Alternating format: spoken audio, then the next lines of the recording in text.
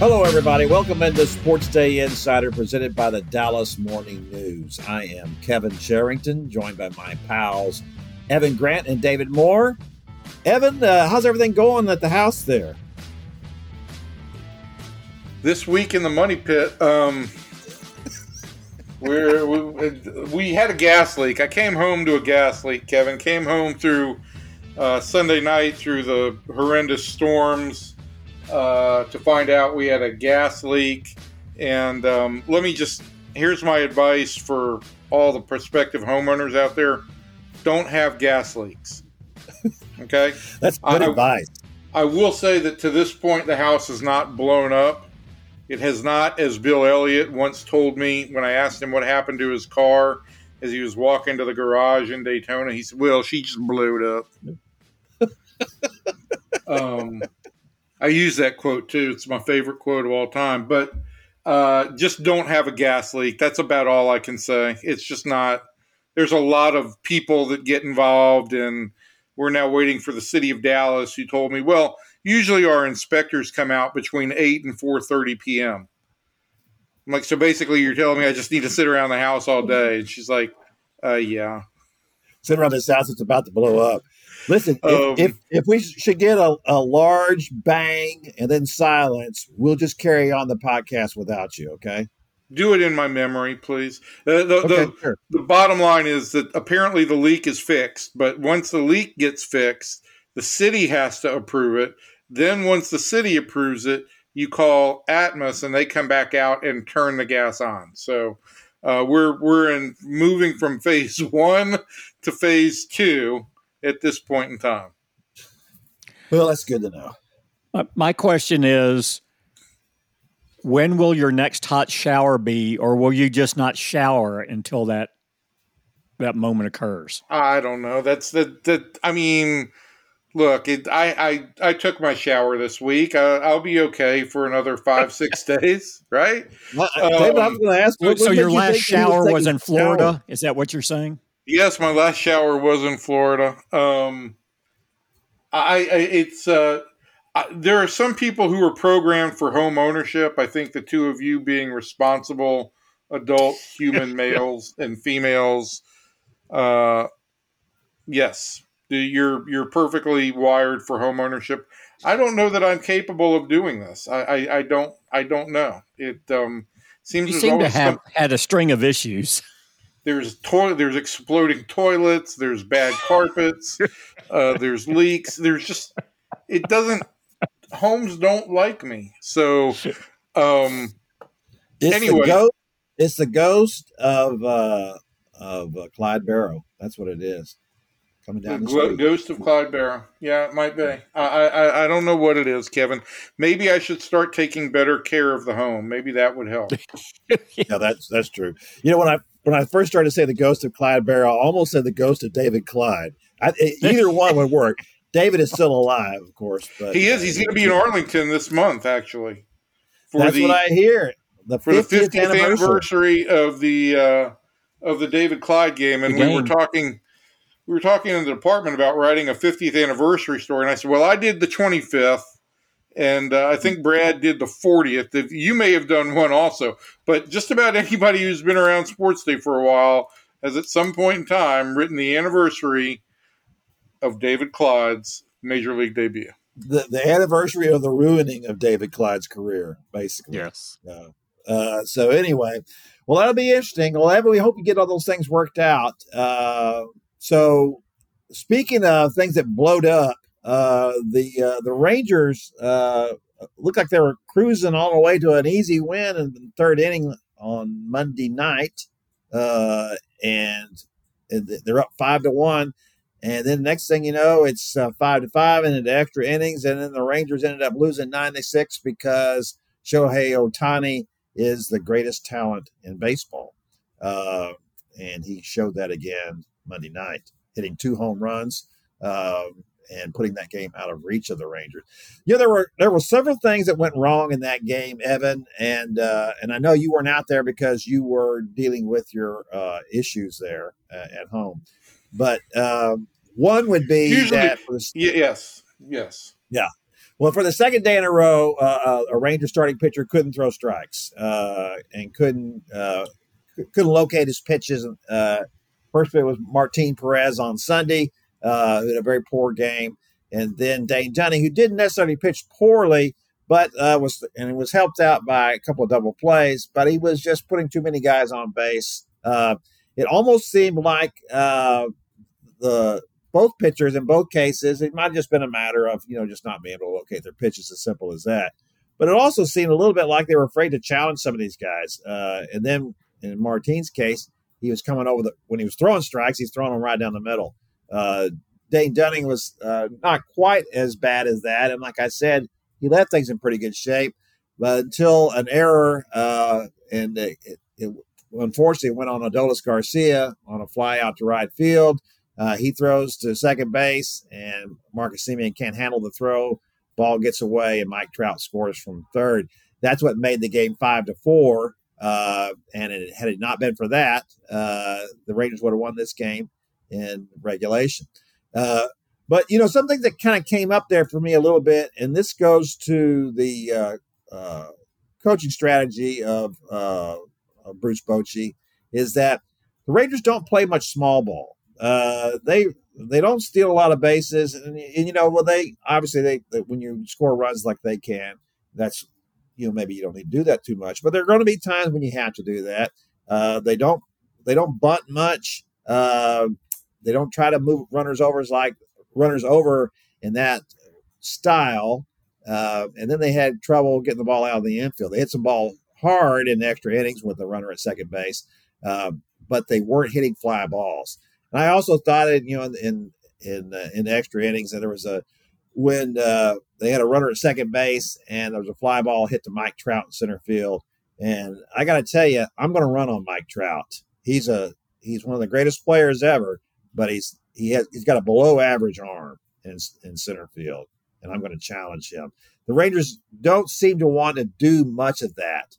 So I want to get your thoughts about the coaching philosophy of Bruce Bochy. Is it more along the lines of, this is what we do, and so therefore I'm going to live by this. We're going to hit, or does his history, I can't really remember, involve much small ball? Well, I think Bochy's. I would disagree with you on a couple of elements. I do think that they play pretty good fundamental baseball in terms of moving. Oh no, I don't mean they're not playing good fundamental baseball, but I think they're not playing much small ball. That's two different things. But they move runners with contact, and they have hit the ball to the right side when the infield's been back and all of that.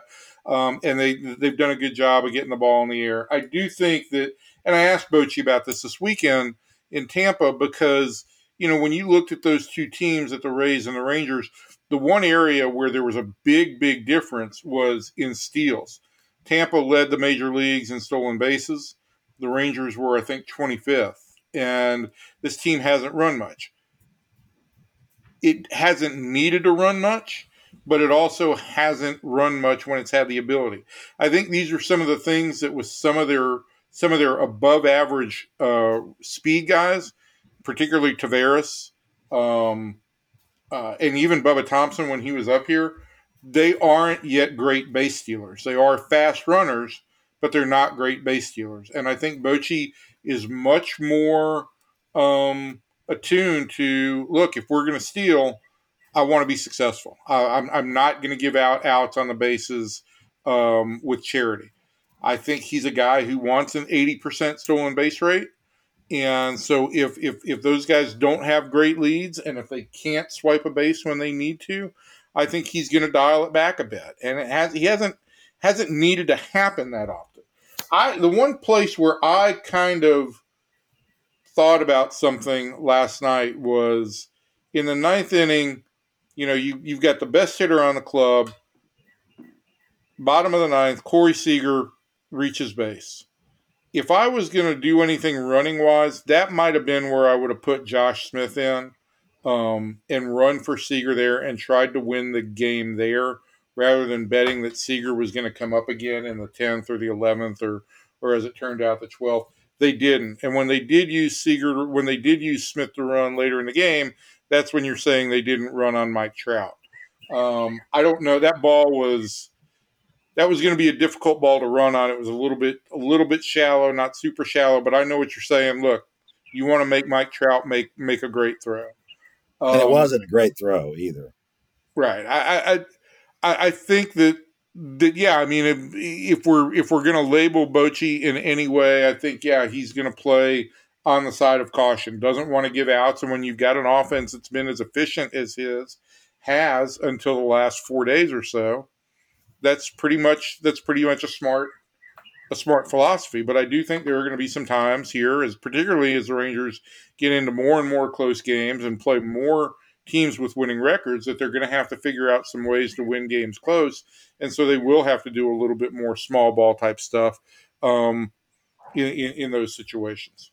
Yeah, because that came up in the series against Tampa Bay, right? You're running into good pitching. Tyler Glasnow is the first win of the year, but he's got a great track record. He's a really good pitcher. So they're going to shut that down. And so at some point, you're going to have to do those other things. I just thought that was a little questionable for me. The ball was hit shallow to center field, but like I said, Trout was going the opposite direction. He's running away from the play. And he made a poor throw. It was kind of a looping throw that was about 10 feet wide of third base. And to me, that's the kind of situation that would have been a smart move, knowing that that's Mike Trout out there and knowing that he doesn't have a great arm and he's running away from the play.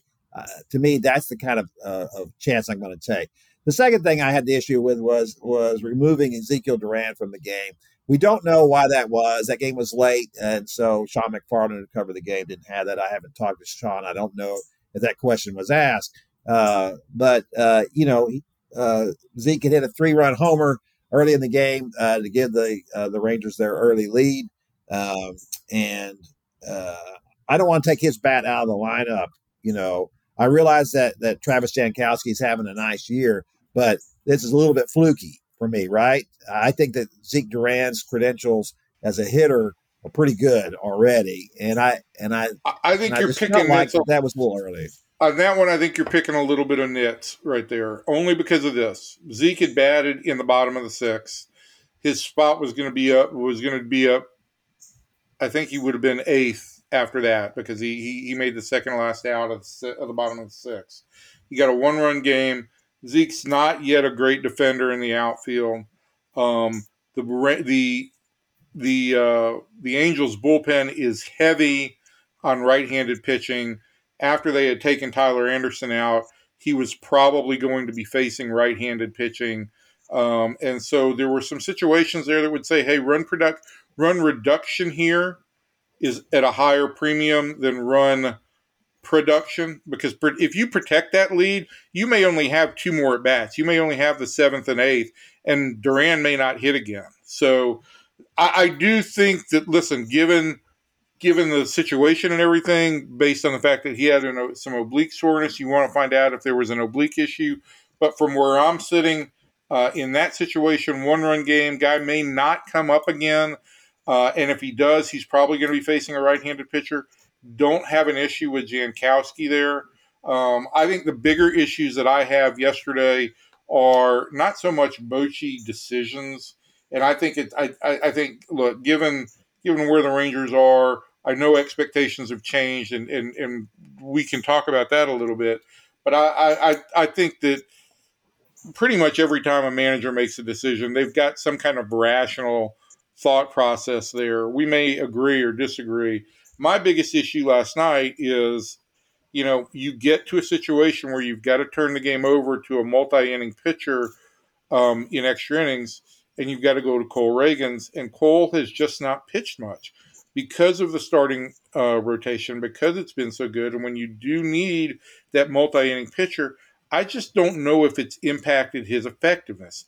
He's given up 4 home runs now in the last 11 innings, I think, over the last 30 days.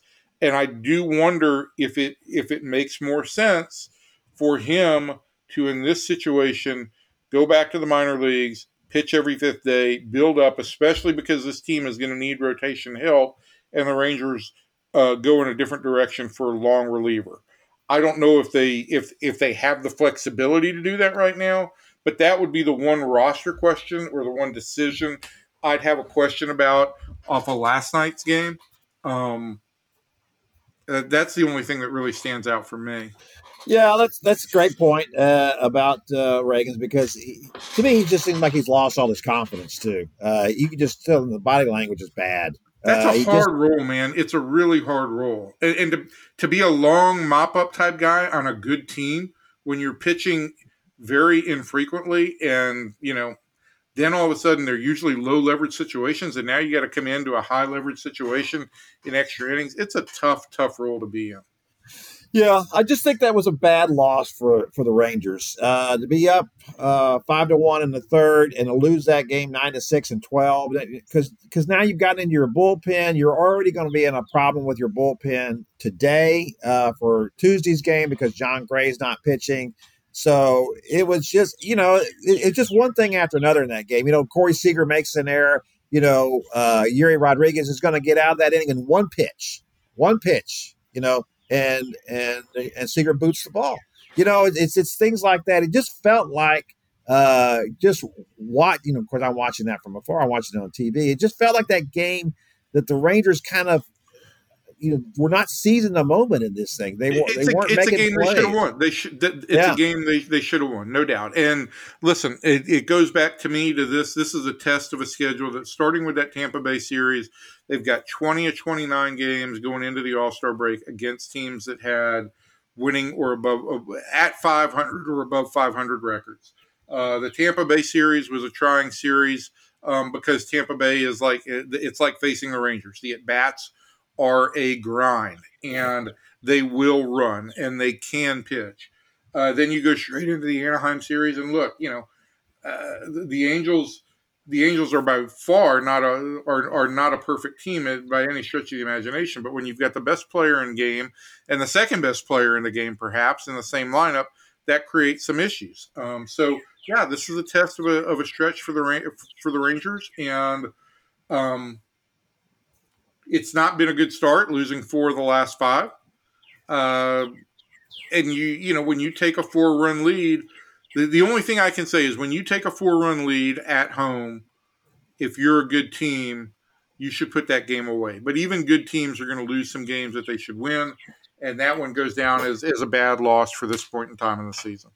Yeah, it is, and it's on top of the series with Tampa Bay, which is not necessarily a bad series, but it's just that you come back home from that and you want to get off on a good foot here. In a 4-game series now, you want to do better than a split, against the Angels. You want to take 3. Well, now you got to win the next 3, and that's going to be really hard to do. I think the best thing that can happen for them now is a split. I think it's going to be really hard for them to win Tuesday, as we're taping this on Tuesday morning, and we'll see where they go from here. So, Evan. What else do you have any concerns about anything for the Rangers at this point? We've talked about, obviously the same things are still on the horizon here. At closer, I wrote this in our preseason stuff that the Rangers would go after Alexis Diaz as a closer at the deadline. Now the Reds are suddenly playing so well and running there in the pitiful NL Central. And so are the Pirates, for that matter. And as you made David Bednar one of your targets for a closer, same thing. With the way Ellie De La Cruz is playing now for the Reds can't, in any good conscience, give up on this season at this point. He's the feel-good story in baseball right now. The way he's playing, he looks like Superman out there. So the market's really starting to constrict a little bit, isn't it? The market just hasn't developed, right? And if the Reds, there's a long way to go until the deadline, and the Reds and the Pirates certainly could fall out of contention, though the way the Central is shaping up, unless Milwaukee gets really hot, I don't see that being realistic for the next month. For me, if anything, it puts more pressure on the Rangers to make a decision about the Kansas City pitchers, Scott Barlow and Aroldis Chapman. I think Barlow is controllable past this year. There's some appeal to that. But Kevin, I don't know. We talked on Sunday as I was trying to get to the airport in Tampa about this past series with the Rays, and I think if anything, the series with the Rays made me a little bit more concerned about the Rangers starting pitching and a little less concerned about the bullpen. Martin Perez has been uneven now for a month. Andrew Heaney has been good. He had a rough start on Friday night against Tampa Bay. But the Rays crush left-handed pitching. And Heaney and Perez are two lefties. If the Rangers were to play them in a playoff series at this point in time, one of those guys is going to have to be in your rotation. And my question would be, do you need to look at going out and getting a right-handed starter for the idea that Tampa Bay crushes right-handed pitching, or crushes left-handed pitching. You're going to face the Rays here in July leading up to the deadline. Houston crushes left-handed pitching. You got the Astros here at the end of June, start of July, and then you've got them again in Houston leading right up to the deadline.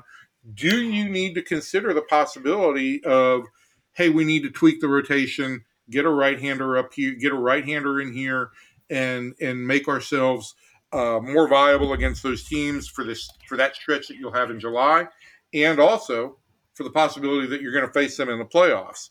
I still think this is a team that, as much as Will Smith has done for this club, I think it's a club that I would like to have a guy with bigger velo and more ability to miss bats in the closer's role. I think on a championship roster construction, Will Smith is probably your late inning left-hander, but I think you'd like to have a big arm as your closer. So those are the two things that the Rangers have to monitor, and it's just hard to make deals in early to mid-June. There's a premium that you've got to pay. I don't know, like we just said, that the market is fully developed or really primarily developed yet.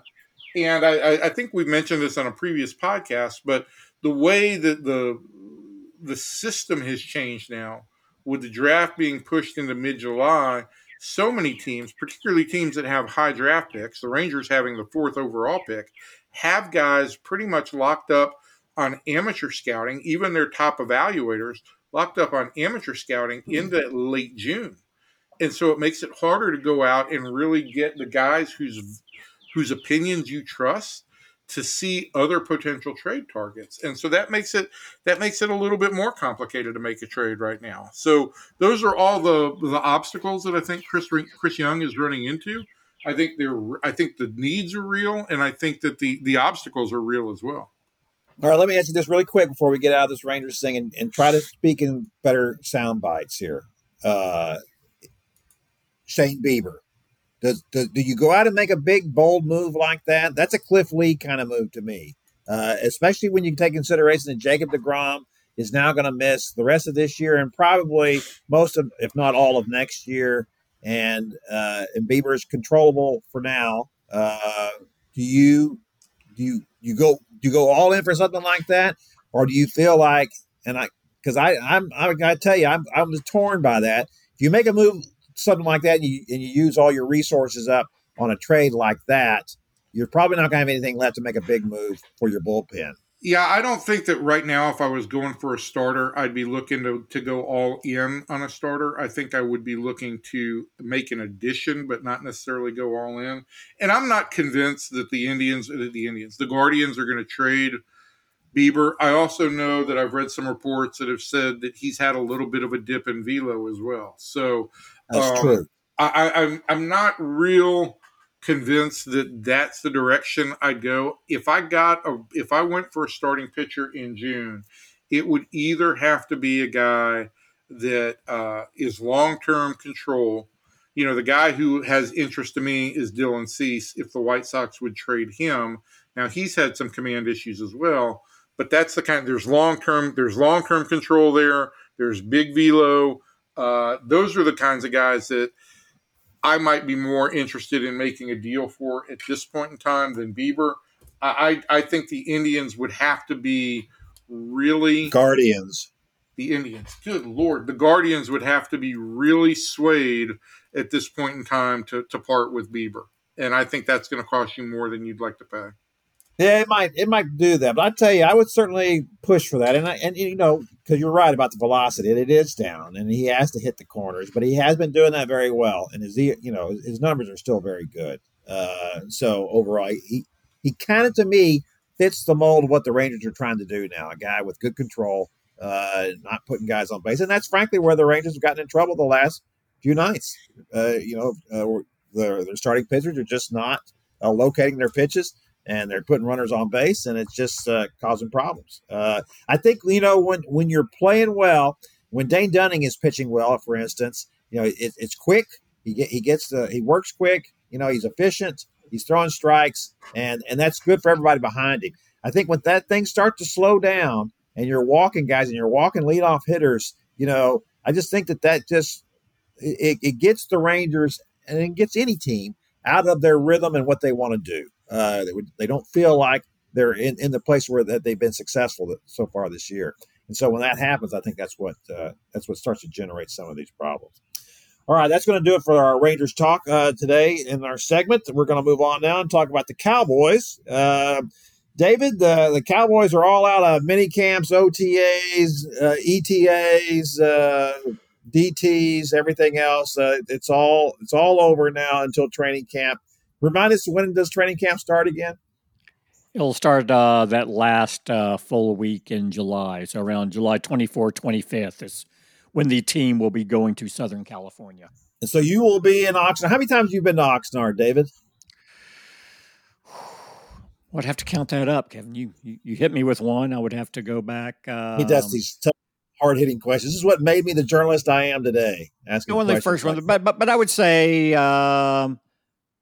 probably at least the last 11, 12 years. Yeah. Okay. And you went a few times to Thousand Oaks as well. I did. Yeah. So you spent a lot of time in Southern California. I missed the Austin years, but I was fortunate enough to get those 2 glorious training camps in Wichita Falls. I don't want to listen. I've spent the last 20 years in Surprise and 5 years before that in Port Charlotte. I don't want to hear about the 2 years in Wichita Falls, David. No, let me tell you something. For 7 consecutive practices, the heat index, even though 3 of those practices started at like 6 at night, the heat index was 104 or above for 7 consecutive practices. Yeah. I'm going to tell you something. My mother's from Henrietta, which is right outside Wichita Falls. Yeah. And all my mother's family grew up there. Not a great place. Just let me say that. Not a great place. So anyway, great people. Let me add that. Great people. A lot of brags running around up there. Love the welcome catfish fry. That was always nice those 2 years. Yeah. I remember one of those Wichita Falls training camps. Jerry Jones came back and it had just been reupholstered. Don't you remember that? Well, I do remember that because at that particular juncture, I had just left for a brief tour of duty at Fox Sports when they started up their website, being their NFL reporter. And so I did many different camps. And that was the really the first off season at that time where no one had heard or seen of Jerry in quite a while. And people were wondering, well, this is so odd. This is so unusual. And stories started to circulate that maybe he had spent some time in California with maybe some doctors to get some upgrades, some tweaks. So anyway, no one had seen him for since for like 3-4 months. We're in Wichita Falls. And I'm there for Fox for a couple of days, and it's like, oh, well, yeah, we can shoot something on camera or something. Why don't, and again, talk about different time, drop by his dorm room. Well, set up in his dorm room. He's going to come in. He'll just, so it's like, so I'm in the dorm room waiting for him, and he burst through the door. First time I've seen him in like 4 months. And I remember, I hope he doesn't notice my jaw on the ground as I'm picking it up. And I'm just frozen going, hey, Jerry. That is Jerry, isn't it? Well, he was a new man. He was a new man. Yeah, in some ways, anyway. Not enough, but in some ways, he was. So David, by the time we really start reporting on the Cowboys again, we talk about them constantly. But by the time the training camp comes in, give me your three biggest questions that the Cowboys have to answer by training camp or in training camp. Let's just say because I don't know that much will be answered here before. Although one of them, so we won't go in any particular order. They do need to sign another kicker to take to training camp. The fact that at this point there are several veterans on the market and they have not signed them leads you to believe that the kicker they would like to bring in for the competition with Viscano, who is here now, is in the USFL and is still under contract and still part of a league that's playing. So once the USFL season's over, much like last year, when they made the move and brought in Turpin and had to wait for that season to be over, we'll watch that unfold. But they're not going to go through camp with only one kicker. They will sign another kicker to bring to camp. But I know people are going, well, why not bring Robbie Gould in? Why not bring Maher back? He's still out there. Why not, go with Crosby? He's out on the market. I think if that's what they wanted to do, they would have already have done it. So I think bringing in a young kicker from the USFL or monitoring some of the several kicking situations around the league in training camp and picking up the loser of one of those battles if they're interested in probably looks more like the way they're going to go. But that would be one of, if you want to throw out three things.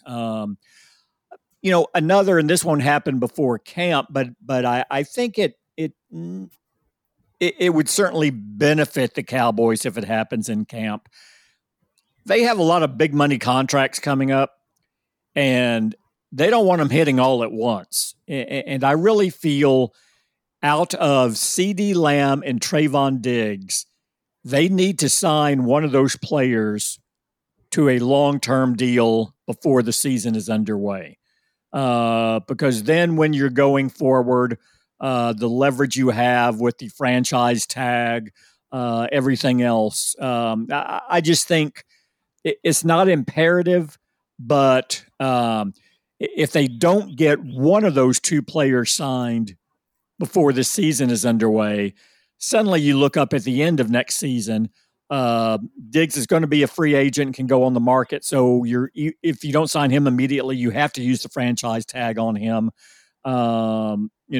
Lamb's going into the last year of his deal. It just gets very complicated with Micah Parsons still there on the horizon and knowing you need to redo Dak Prescott within the next 12 to 16 months. So, and I think preferably for how they're lined up, you would prefer to sign Diggs and get that taken care of and then move on and do Lamb.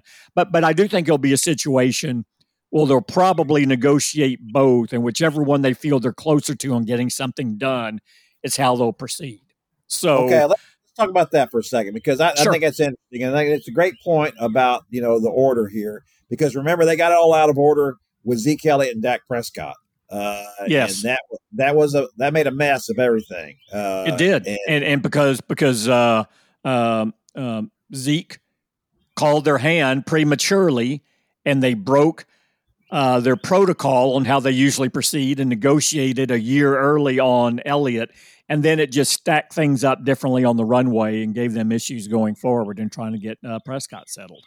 Yeah. So to me, what's interesting about this, and I've been a Trayvon Diggs fan. I like him. I think he's a good kid. I think he's smart. He probably gambles a little too much, but I think he got a lot of ability. But I got to tell you, I could see them saying the price of wide receivers is just going up and up and up. And the longer we wait on him, probably the harder that's going to be. I could see them doing a contract with CD if they can. Like you said, you feel them both out, but doing a contract with CD and then put the tag on Trayvon next year to say, hey, let's see you do it again. Because obviously the number of interceptions went way down last year. Some of that's because they're not testing him quite as much. And some of it's just because interceptions are fluky. And we know that they don't always represent what a guy's doing and how well he's playing. True, they are fluky, but he did something no player in the league has done for 40 years. And so that should not be minimized from 2 years ago. Yeah. So no, it should not. And so that's, I guess, my question. Let me start it with this then. So I've just laid out kind of the situation with contracts there. Who's the better player at his position? Do you think that CD is better at wide receiver, or do you think that Trayvon is better at cornerback? It doesn't matter what I think. It matters the signals I'm getting from within the organization. And I believe if the organization is ranking who they would have to take the money out of it, who they feel they definitely have to be part of this going forward, they would rank CD Lamb ahead of Trayvon Diggs. Yeah, I think so. So I think that's why I would not rule out them reaching a contract with Lamb this offseason, and for the reasons you mentioned as well, before Diggs. Although if you look at how they're stacked up on the runway now, you would prefer Diggs get done before Lamb. But I will say I think they feel it's absolutely imperative that CD Lamb be a part of this going forward. I think they really, really want Diggs to be part of it going forward, but that's not imperative, right? So I think there's a small distinction there from my read of the situation, from how they're viewed within the organization. And Jerry always sides on with offensive players. Now, he does, but he's going to have to make a commitment to the defensive side of the ball that he hadn't in a long time. He's going to have to really make one with Micah Parsons. He's going to do it with Parsons and Diggs too. And if you move on from Diggs, that's fine. But do you have his replacement here? Nope. Unless you're willing to, and how much longer is Stephen Gilmore, who you got in, going to be here? So suddenly you could look up and you could go from arguably one of the best corner combinations in the league with Gilmore and Diggs. If you're not careful here, you can look up in 2 years and be starting over at corner with some improving guys. There's no question that you want to keep all three of those guys that you mentioned: CD Lamb, Trayvon Diggs, and of course you have to keep Micah Parsons. And that's the Micah Parsons isn't going anywhere. He's here for sure. More than likely, CD Lamb's going to be here. Dak Prescott's not going anywhere. So when you have that many big contracts to juggle, it's not an indictment on Trayvon Diggs, but that leaves him in a little bit different situation than those other three that aren't going anywhere, right? Exactly. And that's the question about Micah Parsons is that how much money is he going to get? I've seen some outlandish numbers. He's going to get quarterback money. That's what it certainly sounds like. And so how many defensive players are getting that kind of money in the league? So this is going to be a really difficult thing for me to see going forward, how the Cowboys can put this all together. When you've got a guy, and he deserves that kind of money, frankly, that's the kind of player he is. But, just becomes an issue. How do you split this up? They're going to lose some very good players they do not want to lose because of the contracts that Lamb, the restructured on Prescott and Micah Parsons are going to receive. And then that's where it comes back to drafting and do you have someone ready and waiting in the wings? I think we can say now that they missed with that second, third round combo of Kelvin Joseph and Nashawn Wright, but Deron Bland in the fifth round, the year after that, kind of bails them out a little bit, right? So they there's still someone in the pipeline there that they feel at least good enough taking over, but that you can go from a position of strength to a position of weakness pretty quickly, depending on how this whole thing with Diggs unfolds over the next 2 seasons. All right, before we get out of the Cowboys thing, I got to let you get your third item. I hijacked the whole conversation here. What was your third thing, David, that you said the Cowboys are going to have to do by the time of training camp? Well, I think everyone's going to – people are still focusing on the offensive line, right? And it's like, who's going to be left guard? To me, it's not necessarily who's going to be left guard. I mean, this team's been 12-5 and had 2 different left guards over the last 2 years. I think they can be 12-5 again with a third left guard in there. I don't think I think it's more the who is it going to be more than this position is going to kill us, is what a lot of fans seem to be saying. And I think that's probably elevating a little bit too much because of the rest of the talent there. But how that shakes out, who's going to be at that position, or whether they go back to what they would prefer not to do, which is just move Tyron Smith to left tackle and Tyler Smith to left guard and fill it that way. So that would be the other, how the offensive line shakes out, who the kicker is. Since no one gets real excited about, contract stories in training camp, let me throw out one that'll be on the field. And are they comfortable with who they have on the team now to fill the running back position, or do they need to supplement that position? Yeah, people are still talking about Zeke Elliott coming back. I don't see that happening. No. And I don't know what they're going to do there. I'm interested to see what kind of role Deuce Vaughn can play. I was really intrigued by him in college. He reminded me so much of Darren Sproles, same college, same kind of production. Except he hadn't been a return guy, which is how Sproles kind of made his niche to allow him to be the running back and thread out of the backfield as a receiver that he was, which leads to another question. Are Turpin and Vaughn both going to be on this team? And for Vaughn to really have a role, is he going to have to be a returner? They in the OTAs and minicamp, they used him at returner to get him used to it. But that's something he has not done. So I think that'll be interesting to watch in camp. What'd you think of him in that role? How did he look? Didn't see him that enough to get a feel. They weren't flying around. It was basically just go back and field it. It wasn't traffic in front of him. So yeah. Well, see, that's the issue, as you brought up about Turpin, is that he's not getting in the games. He's not getting any reps at receiver. He's getting a couple. How's he going to be active? Yeah, yeah. But can you really afford to carry him if he's just going to be a returner? He's going to have to be outstanding in that, and he has shown. Capability of being outstanding. He's also shown that, he's going to make some bad decisions occasionally. And if Deuce Vaughn's never done it, that's going to be really concerning to me. I don't think that in a team that has the aspirations the Cowboys do, they can afford to just say, hey, let's just throw this guy out here. He's never done it before and see how Turpin he does. Was a Pro Bowl returner last year. Yeah. And it'll be interesting. I think he clearly wore down as the season went along because he had no break, right? He came right from USFL. He came right from another league before USFL. He played football basically for a year and a half straight, including the NFL at the end. And so I think you saw some of that burst you saw in that excitement where he returned 2 kicks in the preseason for touchdowns. Didn't have that burst as the season went along, but in some ways I think that was completely understandable based on how many concurrent seasons he played. Yeah.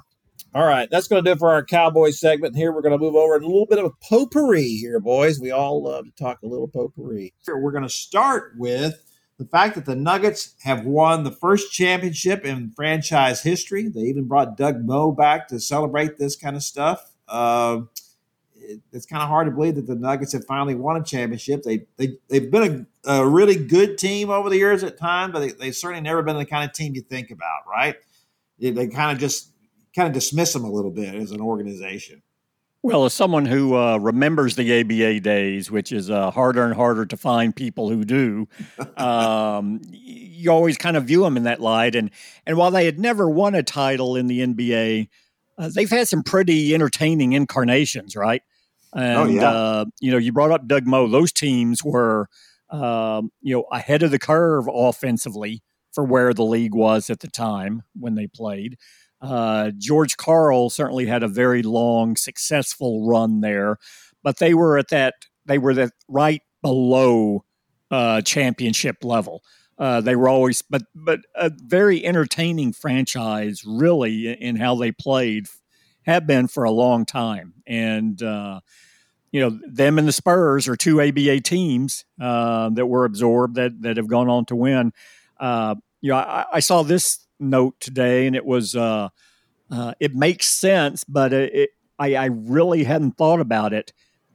Denver is the first team not in California or Texas to win the NBA championship out of the West since Seattle in 1979.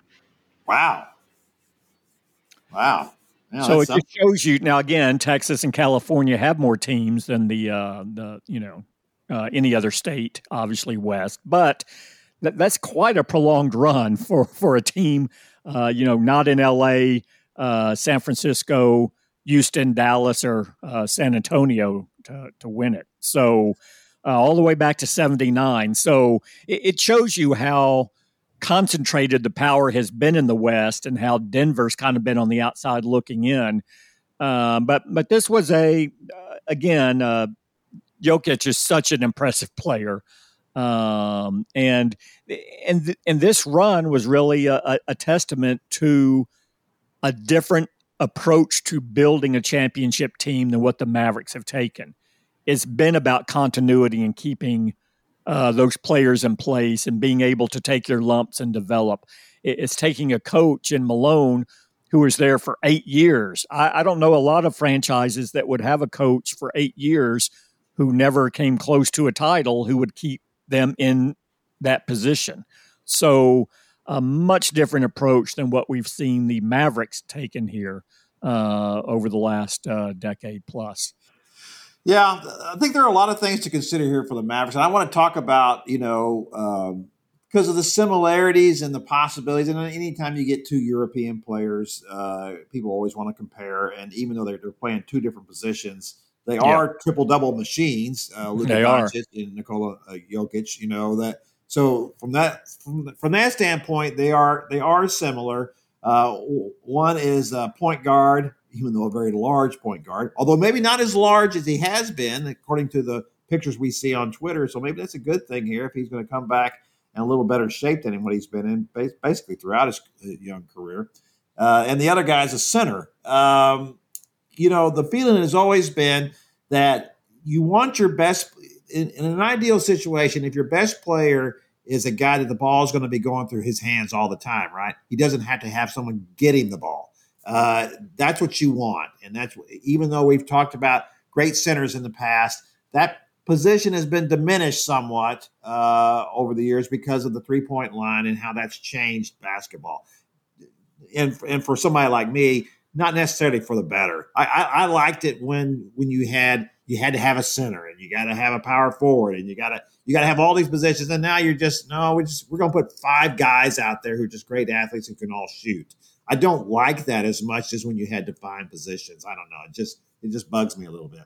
But if in this situation, does this make it seem like to you, David, it is more doable for the Mavericks to win it all, or at least be in competition for it again next year, given what the Nuggets have done?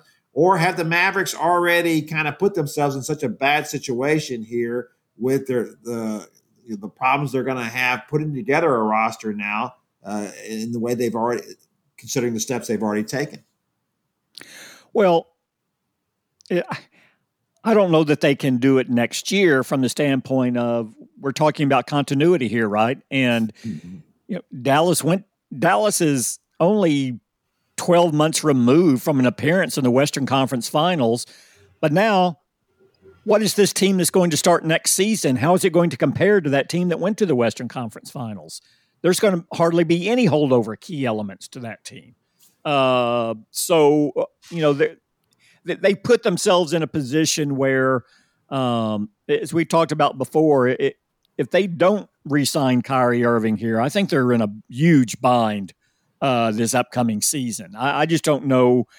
To me, he was the fork in the road.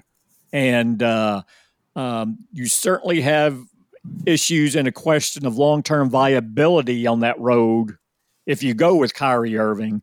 But your short-term, you're not helping yourself if you don't. So and I think you put yourself even behind the curve even more. So, if he comes back, you still have to fill out the roster, but those two are so talented. Yeah, you're back in the mix, but then it's about getting the right pieces around them and everyone playing that role and coming together quickly. But to me, again, I just think Dallas has been too cavalier with what it had in place before, in my mind. And to me, Denver doing what they did shows that. Look, Jamal Murray's an outstanding player. A huge role in this title. He's never been an all-star. Who else was never an all-star? Jalen Brunson, who filled that role, who's now no longer here. And the two players they gave up to Brooklyn to get Kyrie Irving, who were a big part of that Dallas team making its Western Conference Finals push the year before. So, three key players, arguably three of your top 4 to 5 players from a team that went to the Western Conference Championship are now no longer a part of this. And so it's going to be a completely different tenor. They're going to be a better offensive team with Kyrie Irving if he comes back. But then it's a little bit more difficult to find you don't just need role defenders then. You need some dominant defenders around Kyrie Irving and Luka Doncic if they're your two best players in order to get it to mesh the way you want it to, the way you've seen it in Denver and some other teams. So to me, Denver just went about it completely differently. It took a little bit longer, but now they're there, and you see that they're built to at least compete at that level for a while. I don't think Denver's a great team by any means. When you look at the road they took to get there, they beat a number 8 seed, which is what number 1 seeds do in the first round. I get it, but then the way it broke, Phoenix was a number 4 seed. The L.A. Lakers were a number 7 seed, and Miami they faced in the finals was a number 8 seed. That was shocking that they came out of the East. So I think that I don't even think arguably. I think that is the easiest road to an NBA title out of the West that any team has had in a long, long, long time. And again, that's not to minimize where Denver is and what it accomplished, but I think there's always an inclination whenever a team wins and it has some good young players on to say, well, see, this team's going to be there for year in and year out. I think they'll be in the conversation. I don't know that they'll necessarily be in the finals year in and year out here. I think that's going to be tough for them. Yeah, I do too. Now, Jokic is listen, he's a generational player. I know there's been a lot of silly debate about, how great he is. Look, no one's putting him in the Hall of Fame, but when you put up the kind of numbers that he has at his age and the way he's done it and the way he's played, he's going to be in the conversation of one of the greatest centers ever. And that's just based on projections of him just continuing to do what he's doing. His numbers have been better since he was named the MVP. I don't think. Well, it's interesting I think the 3 games in the playoffs where he had 40 points or more, they lost. Right. Yeah, exactly. But he understands exactly. And you watch him early in games. He doesn't want to score much early in games. He wants to make sure everyone else gets involved and there's a flow to the game before he works his way back into it, which is what, you had that push and pull with Luka and Kyrie Irving this year. And look, they didn't play together long enough to work it out. 2 great players like that who are conscientious about it, and I believe both of them can work that out with time. They just didn't have enough time because of when the trade was made. But Jokic, the other thing that I think there's a comparison between Luka and the Joker is that they both play the game at a pace that is unique to them. They don't play at the same pace that the other stars in the league do. It's a bit of an off pace, and it's too simplistic to say it's slower. That it's just a different pace, and they're outstanding at it. No one else can really match them at it. And whenever they get the ball in their hands, the game just moves differently than it does when you see it go through the hand of a lot of other great players. And you saw it so much with Jokic in the series. I've never seen a player have that many balls roll around the rim and go in. But the fact he does it every single game speaks to his soft touch. He knows how to use his body, and he's taking the time to move, position, get the angle until it comes just right, and then make his move. And you don't see a lot of American players do that. It's more sudden, right? You either catch and shoot or you catch and put it on the ground and drive. Both of these guys look at the game a little bit differently, and I think it's why they're both are impossible to defend. They really are. They are, and they're different games though too. I do feel like Jokic is more of a facilitator than Luka really is. Luka is primarily a scorer, and I think that that's part of the issue here with this team is that it's had difficulty sometimes playing alongside of him. That's why Brunson was so great. That's why the Mavericks didn't understand that. This was the rare item, a guy who's able to play next to somebody on the floor and be the second fiddle. And then when Luka's off the floor, he can take over and be the primary threat. And the Mavericks, frankly, undervalued that. I want us to go forward a little bit here, David, before we get out, because I want to talk about another thing, too, that doesn't have to do with this. But, it seems to me that, of course, what we've seen with the Mavericks over the years is that the team has been run pretty much at the whim of Mark Cuban. And for the most part, that's worked pretty well. But it brought the organization's first championship. I certainly don't want to diminish any of that.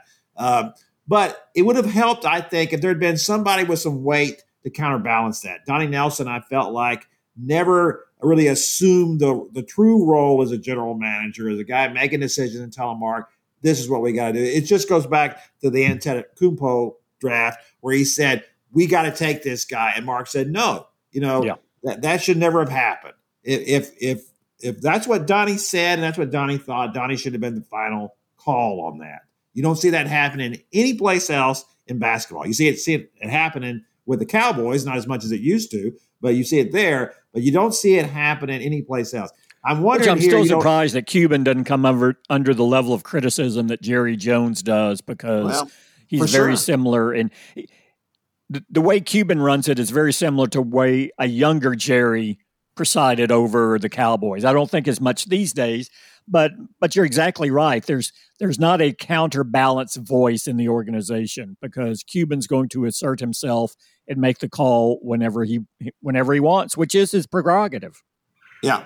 I'm wondering, we've never gotten this final. We've never heard of, is Dennis Lindsey really been hired by the Mavericks or not? That was supposed to happen, and there's never been an announcement about that. I'm assuming that means that it's not finalized. It's kind of hanging out there, yeah. And again, Nico Harrison had never filled this role before. He's tied in with Jason Kidd, so there's not a gravitas there of the position, if you will, for a guy who has this isn't a Pat Riley running things in Miami where you see this franchise recycle and come back up to the top every 4 to 5, 6 years to be a serious contender. It's not like you've seen in some other organizations where Jerry West was presiding over organizations, and some of the other good young general managers. San Antonio, what they're doing there. Even the Sam Presties and say like Oklahoma City, there's just not, or R.C. Buford and in San Antonio there with Greg Popovich. You don't have that sounding board. Look, I think Mark Cuban deferred to Don Nelson probably more than he wishes he would have early in his career, but now there's no one there. And Rick I think he deferred to Rick Carlisle in a lot of situations, but the dynamic was even a little bit different there. It's completely different now than what it was when Don Nelson and the Avery Johnson years. Yeah, no question about that. All right, we're going to talk about that some more in the coming weeks, obviously. But before we get out of here, I did want to talk a little bit more about the bewildering merger. Although Jay Monahan, the PGA Tour commissioner, is not calling it that. He swears it is not a merger with LIV and with the PIF and the Saudis, and he is just saying that they are just minority investors in this thing. And I say that that's like saying that Don Corleone is a minority investor in my restaurant. See how that works out for you long term. They've sent a letter to Monahan has sent a letter to Congress, basically saying that you guys bailed on us and you didn't come up with anything to help us out here, so we had to do this. We were running out of money. We would have over several years of lawsuits, we would have just exhausted all our resources. And so we had to do this. What a marketing scheme this is, right? What in the world are you going to be able to say now to recover from all of this? I'm fascinated by it because, first of all, I cannot imagine Jay Monahan survives all this. I mean, surely the PGA Tour says, you got to go. You got to go away, and we've got to get somebody else in here because you've been called a hypocrite. You've admitted you were a hypocrite. And how do we sell this going forward? I'm just fascinated by all of it. Yeah, and he's not well liked by the players by and large. There were issues there before. There's some serious divisions there in getting these two tours together next year. What repercussions will there be for the players who left? What rewards will be for the players who were loyal and didn't go? How far down does that go? So there are just so many things to work through. And I don't know that Monahan any longer has the political acumen or certainly the backing in order to carry that off. But again, this whole thing on minority investor, please, they're the chairman of the board. They don't have the voting block, but do you need to have the controlling voting block when you have the money? Because if you have the money, you just go, well, no, we're not going to give our money to this. So It doesn't matter if they're going to have the votes on something if you don't have the money. It's just, and everyone else sees this, and they can try to paint it however they want. But this was more of a, I hate to say a hostile takeover because the PGA seemed very willing to do it. So I don't know how hostile it was. Well, that's what it is. That you're right. Certainly from a business standpoint, that's what it is. When you have someone coming in and they are now in the position they are when you didn't want them to be there, and you're trying to spin it how you're still in control. Please, no one is buying that. Absolutely no one. So this will be really interesting to see how this plays going forward. I just don't, it's going to be hard on the players, and they're going to want to stick their heads in the sand and say, "Oh, I'm just a golfer. I don't have anything to do with any of the rest of this." But this just changes everything for me. I was, as I said last week, I was shocked that Jack Nicklaus came out and said, "Oh, this will be good for golf." It's like, Jack, you're not paying attention. This is not good for golf. This is I'm not going to say it's a death blow, but when you have the tour saying that, well, we had to do this because we were going to run out of money defending ourselves. It's like, do you not have insurance? And then even Rory saying, well, I still hope Liv dies and goes away, and that's what needs to happen. But look, their money is something we needed, basically, is what he's saying now, right? The money is what. But if the money comes through the proper channels, then maybe we can accept it. Please, everyone comes out of this looking. It's all a mess. Yeah, it really is. And I wouldn't have expected something like this to happen with golf. And in some ways, it's kind of funny, the fact that it has. It's so ironic in a sport that prides itself so much on honor. They talk about that in golf more than any other sport. And now you're in bed with these people, and when you look at what even the government is looking at this now, you got congressmen looking at the fact that what the Saudis have expressed is all part of this sports washing, as it's being called, about trying to legitimize their efforts. What's their next target? Where do they go next? I don't know if there's another sport that would enable that to happen. Most of them are locked up pretty tight. But now the PGA Tour, Congress is looking at things like maybe we should take away some of your exemptions here. Yeah, we'll still see how this shakes out. I still think there's a very rocky political road to be traveled before this the way it's constructed right now actually happens, and it's going to be fascinating. And we're going to be talking about golf a lot more than we have, and for the wrong reasons here going forward, because there are still so many directions this deal can go or really not come to fruition. And if it doesn't come to fruition, then what? Right. Yeah, no question about it. And here, let's say it comes to fruition. Let's really jump ahead here. What if the controlling, the people who control the sport with the money go, Yeah, we do respect the tradition of the Masters and how they don't want, the advertising and all this, but we got to have it now going forward. You got to come into the modern world on this one. We're just losing too much money with what should be our jewel, crown jewel. So you've got to come around. Well, not only how's that going to play? Yeah, absolutely. What if they say, what the Nelson's fine, but that's not a big time tournament. Let's do away with that. We'll do this. Yeah, I mean it's some of these that are kind of hanging on the edges here already surely can't feel comfortable about all of this. I'm sure that the way they'll try to this is a minor tournament, so this would be look. All of you guys really need to play in this live event over here now. Because that's what it was all constructed around, right? Sure. It was fewer tournaments. We're going to pay fewer tournaments, pay you more money. And if that's the model that they were going for with LIV, of course, Jay Monahan says, "Oh, we have final say on everything." Well, I'm like you. How long will that last? We'll see how long that lasts. This is going to be a big mess, and we're going to obviously keep monitoring that. All right, that's going to do it for our podcast this week. We thank you for listening. We always love the fact that you're out there listening. I love hearing from people who saying that they are tuning in every week. We appreciate that.